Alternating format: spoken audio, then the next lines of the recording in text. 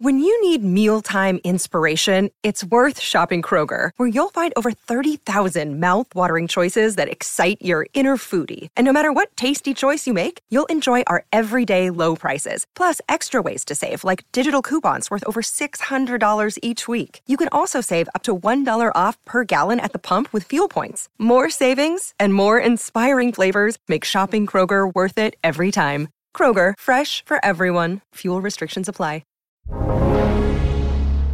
Welcome to Real Vision Crypto. I'm Ash Bennington. I'm joined today by Stewart Popejoy, founder and CEO of Kadena, to talk about Kadena, smart contracts, and the nature of blockchains themselves. Stewart, welcome to Real Vision Crypto.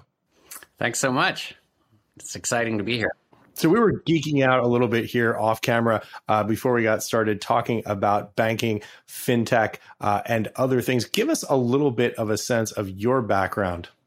So I've been in technology since the 90s. We were joking about that before. You saw the BBS thing.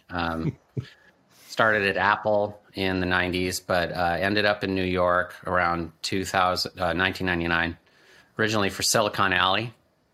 You might remember that phrase. There was a bunch of media. I do. That was part of the, web boom. But quickly got into exchange and trading software, and eventually ended up at JP Morgan building their equity algo desk. And that was over a period of about 15 years doing first exchange backbones and then trading in algo software. So let's tell people who don't have the pleasure, I should say, only half kiddingly, of having worked at a big bank, what that means and why it's significant. Well, it's just that, it's the whole thing, the digitization of money, right? Didn't start with blockchain. And really the 2000s saw this big revolution of really going from the old broker model where you call somebody on the phone to you start submitting orders electronically and they get traded out electronically. And that was simply because you could get better execution. So that was something that, early on, it was interesting because, you had these tech traders, you have these programmers who became traders, but then like everything else slowly became commodified. By the time I went to the JP Morgan blockchain group in 2014, it had really gotten pretty locked down what was being delivered. But that's crazy because as recently as like 5 years before that, it was like the whizziest of new tech. And it was, you really got exposed to everything in terms of like everything from like real-time systems to, message queues, all this kind of stuff. And of course, these systems had to be reliable. They were processing hundreds of millions of orders. So it was a really exciting time. And now I think it's a little more, it's a little more boring now because everybody knows, everybody's offering the same thing now. So when you made this transition to the blockchain group, what were some of the things that you were doing and how was your past experience relevant? I mean, the group was interesting because it was both doing R&D as well as strategic advisory. JP Morgan really wanted to be involved in and this wasn't just blockchain, this was in cloud, this was in a bunch of other stuff, but basically kind of like a group that would put JP at the forefront of, emerging trends in fintech.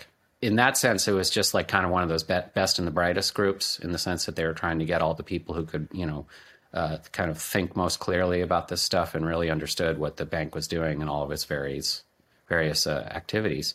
One thing that came up quickly while we were there was the need for, clearly the new thing was smart contracts. And that was the thing that was really going to take the Bitcoin story.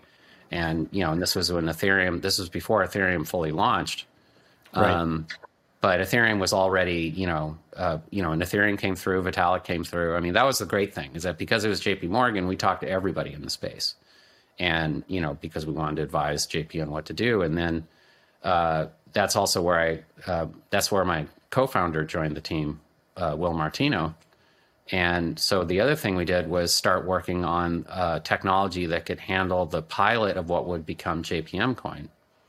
And, one thing that came up right away was this idea of smart contracts. And it started becoming really clear that there were some things that were going to make them be hard for industrial, real industrial applications. And one of the things that I had done immediately before at JP Morgan was develop a scripting language that sales traders could use, so that if a client called, like a buy-side client like a Fidelity or BlackRock could call and say, hey, I have this idea, I want to trade like this, they could write this little script and roll it out to production in as fast as 24 hours, as opposed to writing a custom algo, which would take months to get out to production.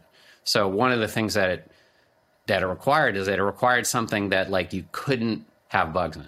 Like it's not just like, you can't, it's a sales trader. So you can't expect them to understand anything about software engineering, but they do understand trading. So, so that a lot of what went into Cadena's founding has to do with smart contracts and has to do with this idea that you should be able to offer something that is safe by default, that, that eliminates huge classes of bugs, so that when you start having a lot of money coursing through these systems, you don't get hurt by things that that can happen when you just let programmers work with an unconstrained system.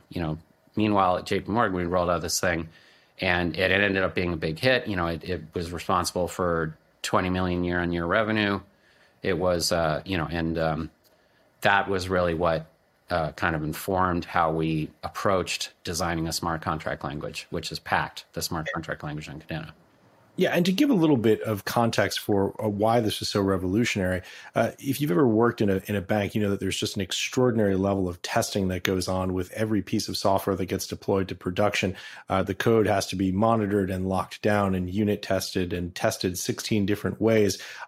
And so the idea here is that the sales traders themselves, who understand the nature of trading, they understand their own algorithms, they understand things like VWAP and some of the conditions that they use to trade, but they don't understand how to produce secure code. So you were trying to essentially build a code base that would allow them to input almost in like a scripting language kind of way that couldn't be broken and that wouldn't cause conditions that would create vulnerabilities in the software. Yeah, which is, and the thing is, I think what people don't understand is that this is possible. This is something, there are ways that you can make a programming environment safer. I mean, the example we like to give a lot is Excel formulas. You can't crash Excel with an Excel formula. You right. Can't, there's huge classes of bugs that just simply won't happen if you're writing formulas in Excel. I mean, forget about opening up the macro editor, but and that's really what, that was one of our guiding lights. And it also informed why we felt that scalability was so important too, because in crypto, people don't seem to get what scalability means. It doesn't mean fast finality. It doesn't mean raw speed. It means that when you hit your limits, you can throw more stuff at it and you can keep going. Explain what that means. Well, think of something like what, most cloud, products these days, Uber, you name it, they start off, and then as adoption grows, they might have, orders of magnitude more volume, more traffic. And the idea is that if you started off, rolling out enough hardware to support, millions of users when you're still in when you're still in beta, you'd never launch. Right. And the important thing is just to realize that that's something that this is another example where when you start from the right footing, huge classes of problems go away. So just being on cloud, just being able to spin up more servers, these are the kinds of things that people take for granted in the Web 2 world.